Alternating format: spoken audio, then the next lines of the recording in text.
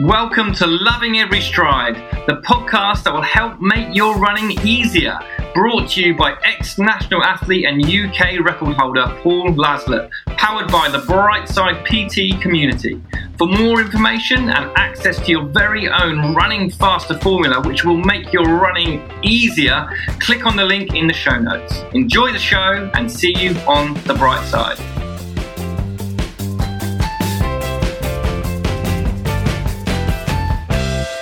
And hello, and well, I'm about to say good evening, but it might be good morning, could be good afternoon, could be good whenever part of the day you are listening to this podcast. Now, today I have a guest on this rather delightful podcast that for some reason people keep tuning into. I'll set the scene for you. It's a Sunday night. It's 8:45. It's almost bedtime for myself, and it's almost bedtime, I'm sure, for my very busy guest. I want to introduce to you Ollie Laws. Now, Ollie, I have known for 22-ish years, something like that. And this is actually the first time we've spoken for a long, long time, but we've been stalking each other on Instagram and keeping some contact there, which has been lovely. Now, I'll give you a little bit of background on Ollie. Ollie was a phenomenal middle to long distance athlete. He had some brilliant performances on the national cross countries. He's run fantastic 5K, 10K times. He's competed all over the world. And he's an all-round nice guy too, which always helps. And one of my first memories of Ollie is seeing him racing with and against another buddy of ours, Chris Thompson. And I just remember this really tall guy with, golden flowing bright hair running along, just kind of looking like it was easy. So without further ado, Ollie, welcome to Loving Every Stride, the podcast. Thank you, Paul, and thank you for the very nice introduction. It's all right. I had to say something nice to start off with, didn't I? Yeah. It's going to go downhill from here. But... Exactly. It might just get worse as we go along. So to start off with, Ollie, I mean, you've run competitively you did run competitively for many, many, many years. Take us right back to the beginning when you kind of discovered, I'm all right at this running malarkey. How did that kind of evolve for you? Yeah, so I guess I would have been it was early. Like I'm going to say, like, I can remember doing under 9 races, put it that way. So yeah, I was clearly like 7 or 8 at that stage. And I think like every school kid at that age, well, certainly guys anyway, like most people liked football. And then cross country or any kind of running was sort of an add-on and something you were sort of more made to do rather than you actually wanted to do. So, I always saw it as good fitness training for football, which was a lot more of what I was into. But yeah, it was one of those where I guess I was in our school team. Our school took it quite seriously for that age. And, I made it into the top 6, but I was still like probably 3rd or 4th guy on the team. So I wasn't great, but I wasn't terrible. And then I guess as I went through to sort of like under 11, under 13, like just gradually I got better and better. But it wasn't through, I wouldn't say I was particularly like, focused on it or anything like that. I think at that age, people grow at different times, don't they? And I happened, as you alluded to in your intro, I happen to be quite tall for my age. It's quite tall, quite gangly, and that is, I suppose, the stereotypical distance runner's build. So yeah, so it kind of went from there. And then I remember doing my first English schools cross country, and I was I was an under 15, but I was sort of the bottom of the age group, so I would have been like probably 13. And I finished 201st, which at the time I was quite happy with. I was like, kind of would have wanted to get top 200, but hey, 201st is all right. So there's probably about 500 in English schools cross country. So for me then it was like, okay, I'm top half. And then literally in the space of a year, I then top of the age. So obviously getting rid of all the guys who were a year older than me. I managed to finish 7th and get my first England vest, and I guess that was like the real turning point. So I was still an under 15, so I would have been like 14 then. And yeah, that was just like, that just blew my mind. I was just like, I turned up to the race thinking maybe top 50, maybe top 100, and finishing 7th. Then it's like, I wouldn't say it changed my life, but it was like, honestly, it made me look at running totally differently. Like competing for your country and getting the England vest with the England rose on it. Honestly, it means, when you're 14, it's a really cool feeling.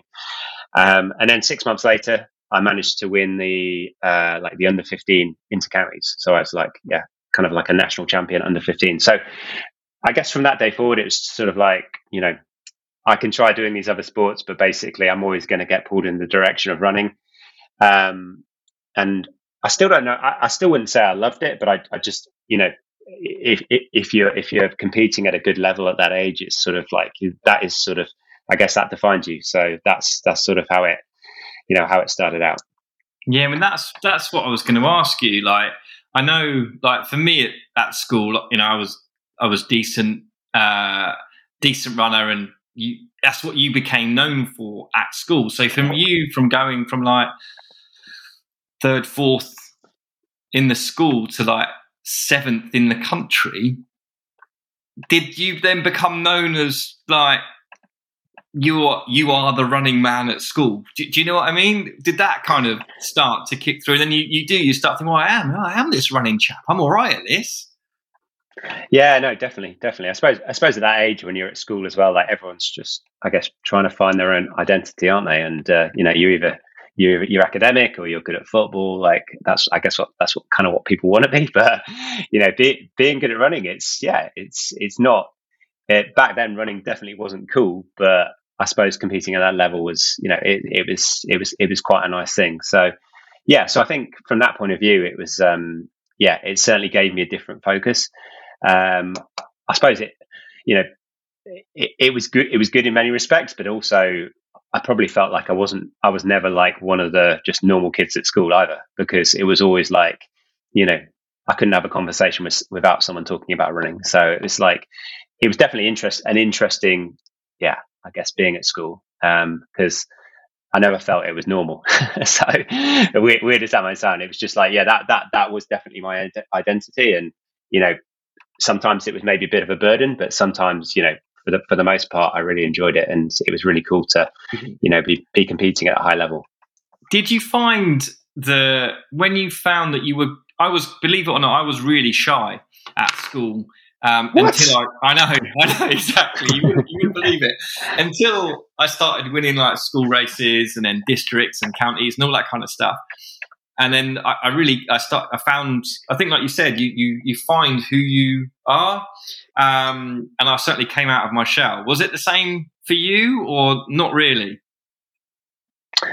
Yeah, I would definitely say so to an extent. Yeah. I mean, I think by the time I was in my secondary school, I think the running was already been established. So it's sort of like, I guess that was kind of my identity at secondary school. But yeah, no, absolutely. I think just having that as as part of your identity is definitely brought me out of my shell. And similar to yourself, like I guess we look back now as old men, but I was also quite shy at school as well. So I wasn't like a naturally outgoing kid. It definitely helped in that regard. And it gives, I think, I see this with lots of people that we coach, like their confidence in what they're able to do grows when they see that they're improving at something. So it doesn't matter what level you are at, if you're doing something and you're getting better at it, it builds your confidence up to then go and do other stuff. And I know you were at Loughborough Uni, and then you spent a bit of time, was it at Butler in Butler Uni in the States as well? Is that right? That's right. Yeah. How did all that come about for you? And what was that like being in America? Yeah. So, I mean, I think, sort of like many things in life, like one thing led to another really. So it was, getting into Loughborough was sort of first hurdle because I didn't, if I'm honest, I didn't get the academic grades I needed to get into Loughborough. So Loughborough, although it's known for sport, is actually very academic as well. So it is pretty difficult to get in. So you needed, back when I was doing A levels, it was like 2 A's and a B. So I was a fair bit away from that. So actually, the running part. Who would know now? But hey, yeah, no, I think lots of people. Yeah, but actually, I mean, what I did, I took my A levels. I kind of got what I expected, but I took a gap year, and then I spoke to the late great George Gandy, who managed to sort of the old coach at Loughborough, who was there for many years and obviously instrumental in its success there. So he managed to just get me a place after I'd made the world cross country as a junior. So I think running essentially got me into Loughborough, and then I mean to get to America, it was being at Loughborough in the first place is seen by an American university as being a really good thing.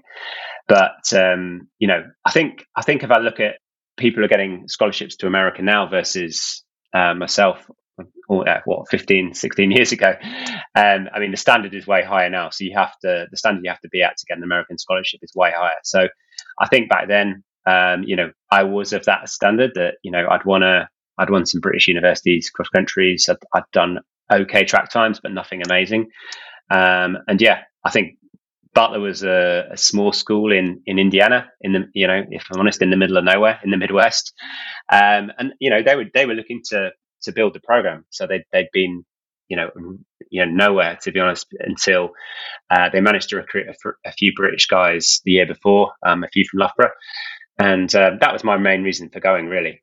So my roommate, housemate at Loughborough, Steve Vernon, he went out there the year before me, and a couple of other British guys. So that was the thing. I just thought, well, how risky can it be? I'm going out there with my mates. I'm going to an English-speaking country.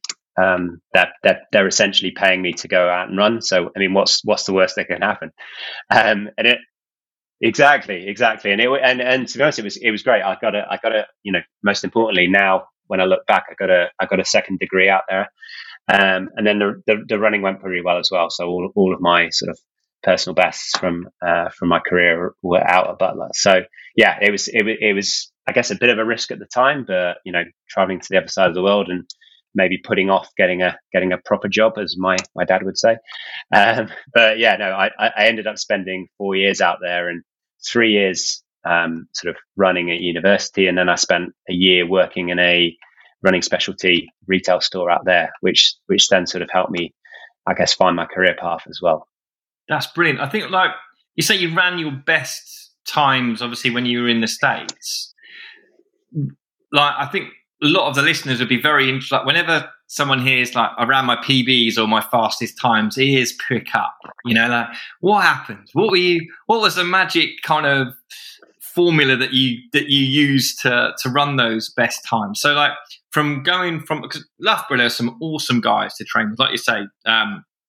Gandy, phenomenal, ahead of his time in terms of coaching as well. And he had some amazing athletes. So what did you learn about training, racing in America that maybe you didn't implement or didn't know already when you were at Loughborough? Yes, I think I'd say there was two main things. So I think the first thing was at Loughborough, about half the time I was training by myself and half the time I was training with our good friend Chris Thompson. So when I was training with Tomo, we were sort of, a similar kind of level, and we got a good amount out of each other. But trying to train hard and do interval sessions by yourself, which I had to do quite a lot at Loughborough, was difficult. And I think when I went out to America, there was 7 or 8 guys who were a similar standard to me. 5 of them were British as well, and I kind of knew before. So, every run, every session, and every threshold run, they were all together. So I think that just made things so much easier. So I'm a massive advocate of training in a team environment, and not just going as hard as you can at every session, but actually training as a team, and bringing the maybe the slowest or the slowest two guys along with you, and ultimately when you do that for a period of time, you all bring the best out of each other. And the second thing is kind of linked to that, I would say, would be actually threshold running. So without going, I guess, too super technical, but there's interval training, which I think we all understand. You run hard, you have a recovery. You run hard, you have a recovery.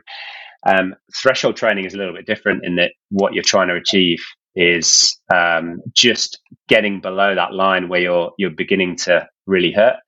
And that was a massive thing in the US program at Butler that I was at. So we do these 10-mile runs, which were not all out, but they were 70-80% effort. But actually doing them every week, you just kind of progressed week on week, and it just made everything else. The slower runs, the sessions, the races, it just made everything else a lot easier. And that's obviously linked to my first point around having the team there. So when you're doing a 10-mile pretty hard run on a Friday morning, but you've got, we used to call it a train basically. So you had like 7 of us, and different people would be in the lead, and you'd spend most of your time just chilling out in the middle or at the back. So you weren't really having to. It's a lot harder to run at the front of a group. So again, having that team environment and being able to get more out of yourself without really feeling like you were maxing out was that's what I feel really brought me on when I was in America. And I guess mentally as well, like, one, not having to think about your training sessions that you had to do, but also then, like you say, mentally just being able to switch off and sit in, it is a lot less stressful on your body and brain to just go, all right, here we go. And when you're in it together, that's like track and field and running isn't a team sport, but it really is.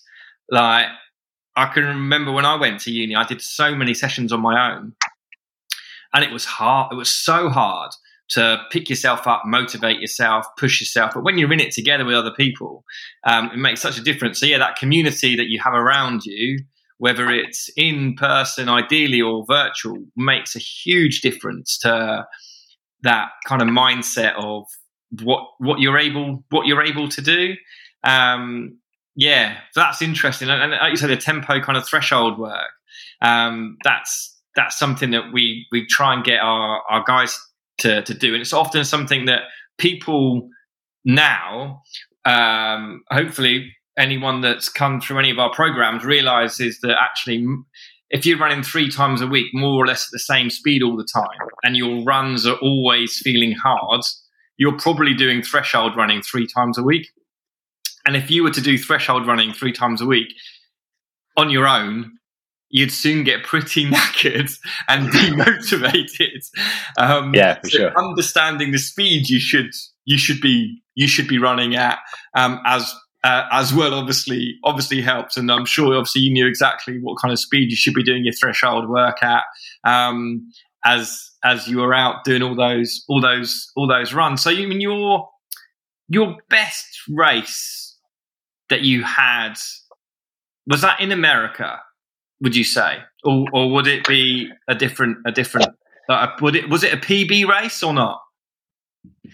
Yeah, I mean, I guess my, I'd have to say my fastest times were some of my best races. I mean, I think there's always, with running, there's this thing that sometimes the best races are actually when if you're coming back from some kind of adversity, or maybe you've not had the perfect build up.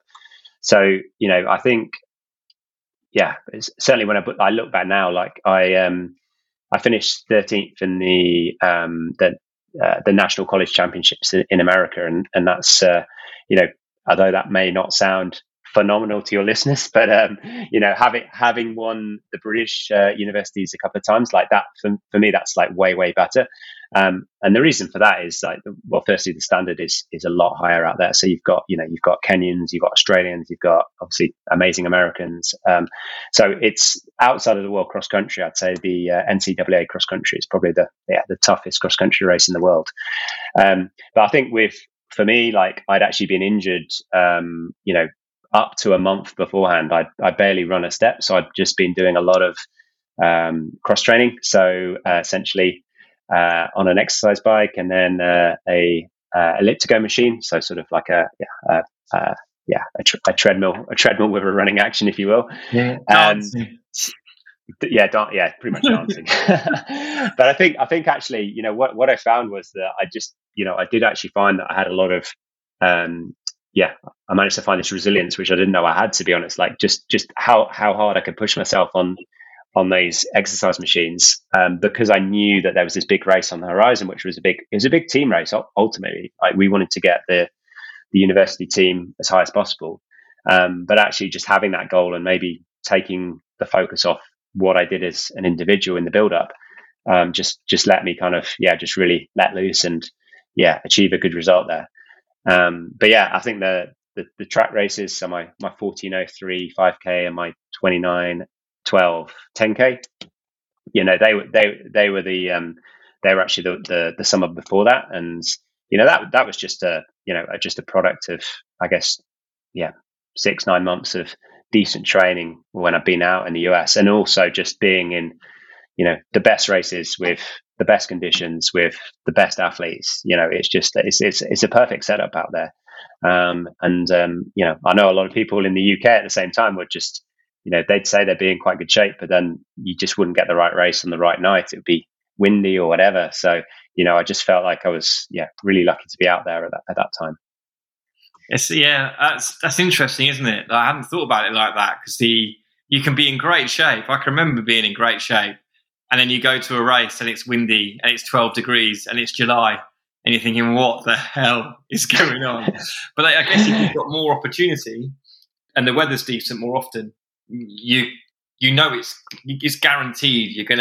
You still have to deliver, obviously. You still have to get out there and do it. But that's really interesting what you say about having, like, the being injured and having that, because you had that big event on the horizon. It kept the motivation up to go and do the cross training, to keep the heart and lungs fit and well. And I'm sure there'll be people listening that maybe are injured at the moment or have a big event coming up and they're thinking, I can't get out and run as much. Does cross training really work? And, I'm sure you can say, well, yeah, it does.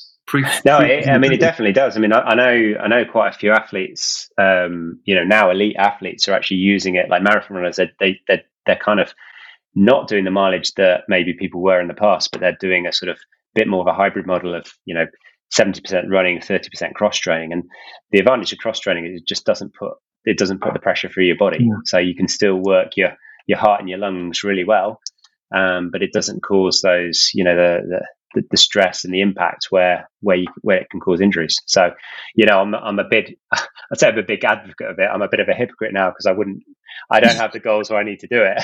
No, but it does. If you did, you wouldn't do it, would you? No, exactly. No, I mean, it's really boring. Let's be honest. And I think now, there's technology which has made it less boring, the likes of Swift and things like that. But we didn't have that 15, 20 years ago when I was doing it. But it's one of those things. You shouldn't stress out if you want to make it to a race. I honestly feel like if you get 3 to 4 weeks of some kind of running beforehand and you've done cross training pretty hard, you'll be in almost as good a shape as if you've had the perfect build up. So I definitely believe that. Yeah, I guess a lot of that comes down to confidence as well, doesn't it? And knowing what. For sure. What you're doing with it. So I think the other thing I wanted to talk to you about as well was, obviously, we talked a little about this before we started this recording. I make no bones that I would have no friends if I didn't run, or even fewer friends. And I don't know where my life would have gone. Like, I feel very lucky now that because I loved running and it gave me so much, that I'm able to share that with lots of other people, and have been able to build, gyms around helping people get fit and get well, because ultimately that's what it's all about. Whatever level you're at, is just getting yourself feeling good. And you've you've carved out a career off the back of still in running. So again, where would you have ended up if you hadn't have found running, Ollie, do you reckon? Well, I won't repeat what I said to you before we started. I was setting that one up for you. Yeah, no, I'm not going to say that. But no, I mean, I think I've definitely been fortunate from running that it's actually given me a lot of opportunities that I would have foreseen when I was, training hard in my early 20s. So I think, it's one of those things. I think that, ultimately I've managed to carve out a career in like sales of some sort, from working in a running store, like retail sales, to then working for different sports brands, like selling to retailers. And I never would have seen myself as a salesperson, to be honest. I never would have said that, leaving university, I'm going to go into sales. It wasn't, I didn't see myself. I saw salespeople as like, I guess used car salesmen, like the real hardcore salesman. But I suppose what I've learned is that, as long as you're passionate about something, like your passion sells it. It's not like trying to go for the hard sell. Like if you come across like you believe in something, you can get people to buy into it. So I think, that's I guess what I've learned. And, I'm aside from my career, I'm super grateful for, running has let me essentially travel the world. Like I've done races as far away as Australia from running. And obviously went out to the US, got made friends around the world through that as well. So, it's more than I would have thought, definitely would have thought when I was, putting all those hard miles in it at school, I guess. But yeah, I think it just shows that, you never really know where life's going to take you. But, as long as you've got a passion, like I think things kind of work themselves out. And I think, making sure, keep networking and keeping in touch with people as much as possible. I think that's always super helpful, because you never know where things might lead in the future. Yeah, no, exactly. And you're I know, like Tomo, obviously he wears his on running kit and he's got his shoes. I can remember when he started wearing those shoes. We'll talk about shoes a little bit because it's an interesting topic, but they were one of the most. I used to run in all sorts of shoes, but they're not just saying this because you're on, and because Tomo gave me a free pair. But the on running shoes are uber comfy. Really, really are comfortable shoes. But like they've got like obviously the carbon plate shoes now. So much technology has gone into the shoes. How much do you think that's taken? Do you think that is taken away from like the purity of running, or do you think it's adding to it? What are your thoughts around where we're going with shoes and technology? Yeah, I mean, I think there's always been a degree of technology in shoes. So I suppose it's if you look back at what the likes of I don't know, a Ron Hill or like the good British marathon runners in the 60s and 70s were wearing, like there was and you look at the technology from 10 years ago, like it moved on a lot before then. So having technology in shoes is not new. I think why it's probably divided opinion a little bit more is just the fact that performances are increasing at a quicker rate now than they have been in I guess the 3 to 4 years before this stage. So yeah, there's always going to be that debate. I mean, I think ultimately, I think now we're at a nice stage where all brands offering is relatively similar. So there's very similar kind of technologies across all the different brands now. Whereas maybe that wasn't the case 2 to 3 years ago. So yeah, I think it does come down to now, like, I mean, everyone's got shoes with carbon plates. Everyone's using a similar kind of foam. So then it's about, what works best for you. And I think, when you say on shoes are comfortable, I think that's we hear that a lot. We hear they're comfortable, they're good looking.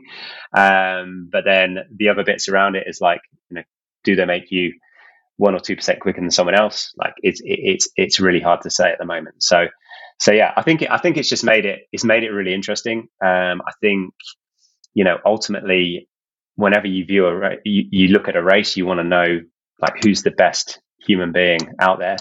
And I now feel like it is a level playing field of like, if you look at the race, the best guy is going to win the race, which I think that's the most important thing. I think if you look at, if you're trying to compare times with now with 10 years ago, then it's perhaps not so relevant. It depends on the distance, and it depends on what surface it is perhaps. But but yeah, I guess who cares? It's one of those things like, it's a lot more exciting seeing records being broken than records not being broken. So I think, you get that, and you get, competitive racing. Like I think the sport's in a good place. So yeah, I was going to say, like with the shoes, like I think we all have a favorite like outfit that we put on. If you're going to go and do a time trial, or you're going to go and do a hard session, you put on something that I still do. It's usually a clean t-shirt that gets me going, rather than a dirty one out of the washing. But you put on that kit, and it makes you feel good. And people get the same, like with their shoes now. And like I said, that's what like the style and the comfort. There's so much choice for them. But I guess it comes down to what makes you feel good. And if something makes you feel good and it's comfy, you're going to get the best out of yourself because of how you feel in that shoe. I remember, was it the shoes that look like bowling ball shoes, the track spikes from, must have been like the Nike Jazari. That's it. Those, the different colours on each side. So it was like neon green on one side, and then it was like red on the other side. I bet if everyone had those, but just because of how they looked. I bet if we put a pair of them on now, my Achilles would snap. But like if you put a pair of them on, they wouldn't feel comfortable compared to what's available now, I'm sure. No, I mean that's actually the shoe I ran my personal best in 2003, 2004. So it's like so back then it was all about, there's this new super spike, which is the point of difference of that shoe is it was the lightest spike that had ever been made for distance. So a lot of people didn't actually wear it for 10K because they thought, like, I'm just going to get, my calves are going to get or blow up. So they'd wear it. A lot of people would wear it up to 5K, but then they wouldn't wear it for 10K.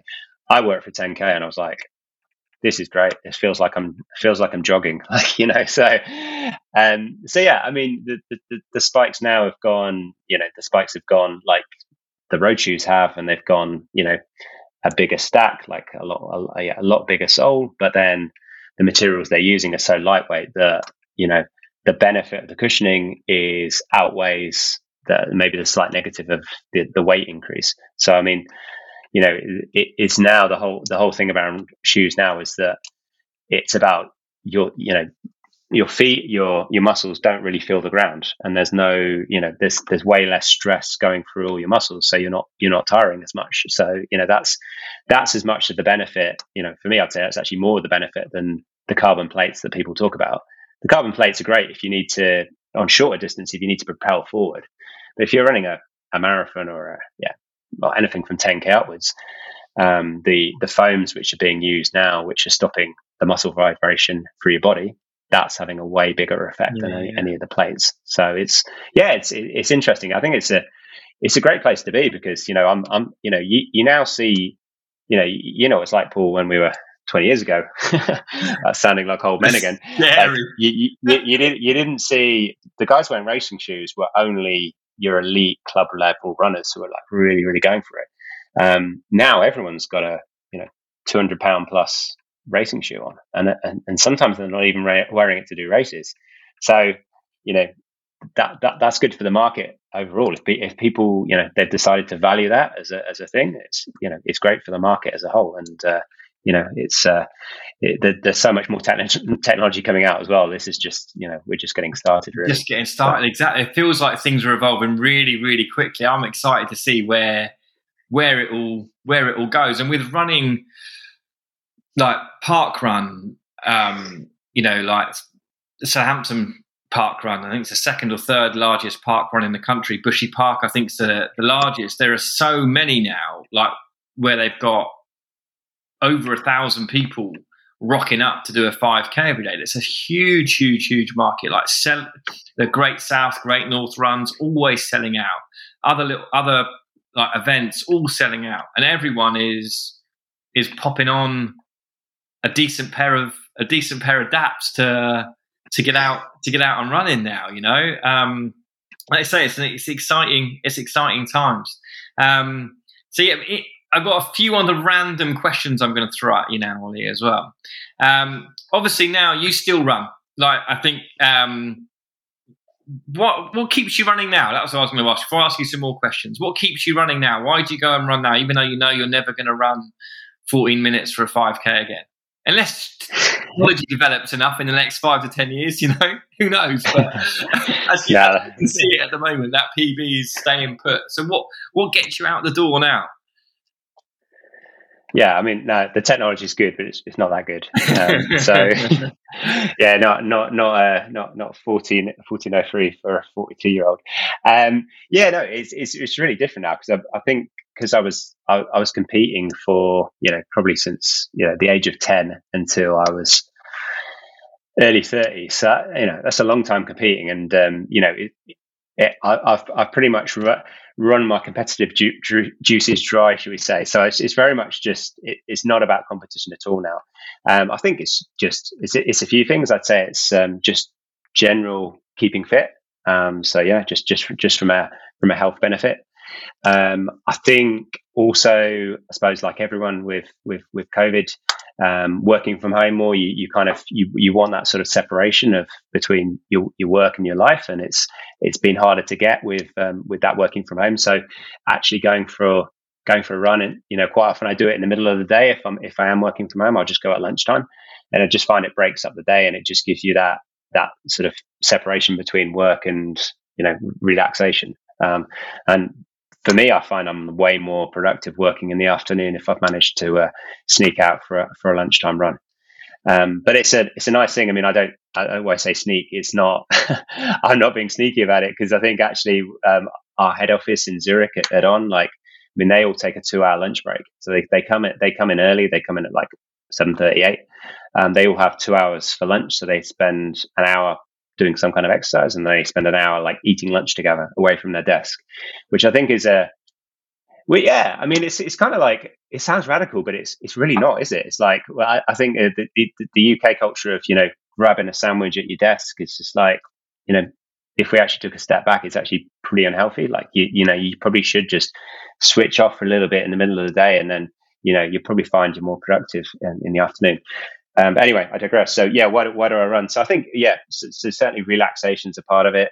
I'd say also, like yourself, having a young family, I'm sort of like, I listened to one of your podcasts a week or so ago, actually, and just about, you know, I think you made a comment about just, you know, looking when you're in your early 50s, like you can still actually play with your kids when they're sort of, you know, in their, you know, early teens, you know, so they're going to be like quick and fast, and, you know, you don't want to be like the old dad who can't keep up and with a bad back. So I'm actually thinking more like now for, you know, 2032, I need to be on it, because my kids are going to be quite quick probably. So, and then I think, yeah, the third thing for me, I mean, being fortunate enough to be in the running shoe industry, is it's actually a really good opportunity to test product. So, you know, I spend, you know, if I go for a run at lunch, I'll run in a shoe I don't normally run in, you know, and I'll use that as an opportunity to test the product, and I can kind of, you know, feedback and answer questions on the product as well. So so those are probably the main things, really, like relaxation, keeping fit, and then product testing. Brilliant. I love how it's running still has a huge place, even if you're not chasing times. Yeah, definitely. I mean, I think you can only chase times for so long. I mean, the other thing I heard from your pod a few weeks ago is just like, you know, you get into the veteran rankings, and you can kind of like, you can reset your goals. And I think for a lot of people, that's, you know, it's a really nice incentive to kind of keep going. I kind of felt like that when I got to 40, and then I sort of 40 was in 2020, which is sort of, I guess, when COVID hit. And then I was just like, then there was no races. And I was just like, actually, I don't really have the hunger anymore. Like I don't want to be the best 41-year-old in the country or the best 45-year-old in the country. It doesn't kind of give me, I don't get any motivation from it. So, maybe that will come back before I'm 45 and I go into the next age group. But, yeah, I don't know. I think it's easier for people who didn't maybe compete when they were younger so much. So maybe if you get into running at a later age, your early 20s or whatever, like the veteran, age groups are more, perhaps more interesting. But for me now, it just doesn't really float my boat. Yeah. No, I hear you. So, random question time, Ollie. Random question time. So, here we go. If you could only run in the summer, but you had to wear winter clothes, you had to get like your tights on, base layer hat, gloves, would you still run? I would. I mean, I would sweat a lot because I'm one of those people. I probably, whatever the person next to me is wearing on a run, I'm probably like one layer down anyway. So I would sweat a lot. But no, I mean, running in the summer is, I much prefer running in the summer anyway. So it's more about, if it's nice weather and it's, blue skies, why would you not want to be out for a run? So yeah, I'd take that. I think what about the other way around? In the winter, you could only go out in shorts and vest. That's pretty much what I do anyway. That's okay. So you're all right then on that. That's okay. Absolutely. Maybe if I can slip on some cheeky arm warmers, then yeah. we got ourselves a deal. Set. That's a deal. Yeah, that's exactly. Deal. Last, if only, if you could only run at 3:00 in the morning, would you run? Oh, sorry, Paul. I lost you for a second there. So the question, Ollie, was, if you could only run at 3:00 in the morning, would you get up and run? Ooh, that is a good question. Yeah, I think I would. Again, I think when I get older, I don't necessarily need as much sleep as I used to need. So I'm always up at 6 a.m. at the latest. So I do go to bed quite early like you. So I'll be going to bed in like 10 minutes. Yeah. But yeah, no, I mean, I think I probably would. I'd probably just go to bed a little bit earlier. I'd probably go to bed at like 8, get up at 3, got my 5 hours. Yeah, why not? Love it. It's actually quite a good idea, actually. I managed to find another 3 hours in the day there. Thanks, Paul. No worries. Pleasure. You could go out for a longer run if you want. Yeah. There we go. The mileage is coming back now. Exactly.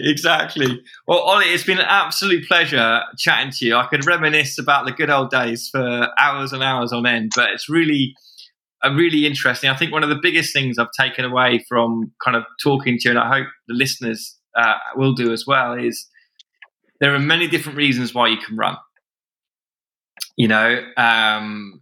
It can be chasing times, it can be mental health, it can be a break, can be relaxing, can be so many different reasons. And you've been through it all. But like the biggest lesson you learned was finding one of the reasons why you were able to improve so much was to find the right method of training that suited you, and you were consistent with it, and you delivered on it as well. And it's great to hear from someone else that running's been able to give them so much and continues to, even if you're not time chasing, running's given you a great life, great experiences, awesome memories, and a great career too. And you get to come on this amazing podcast as well. So that's probably the highlight, I'd imagine. It's definitely a highlight of my Sunday. So. There you go. Yeah, definitely the highlight of the last 40 minutes.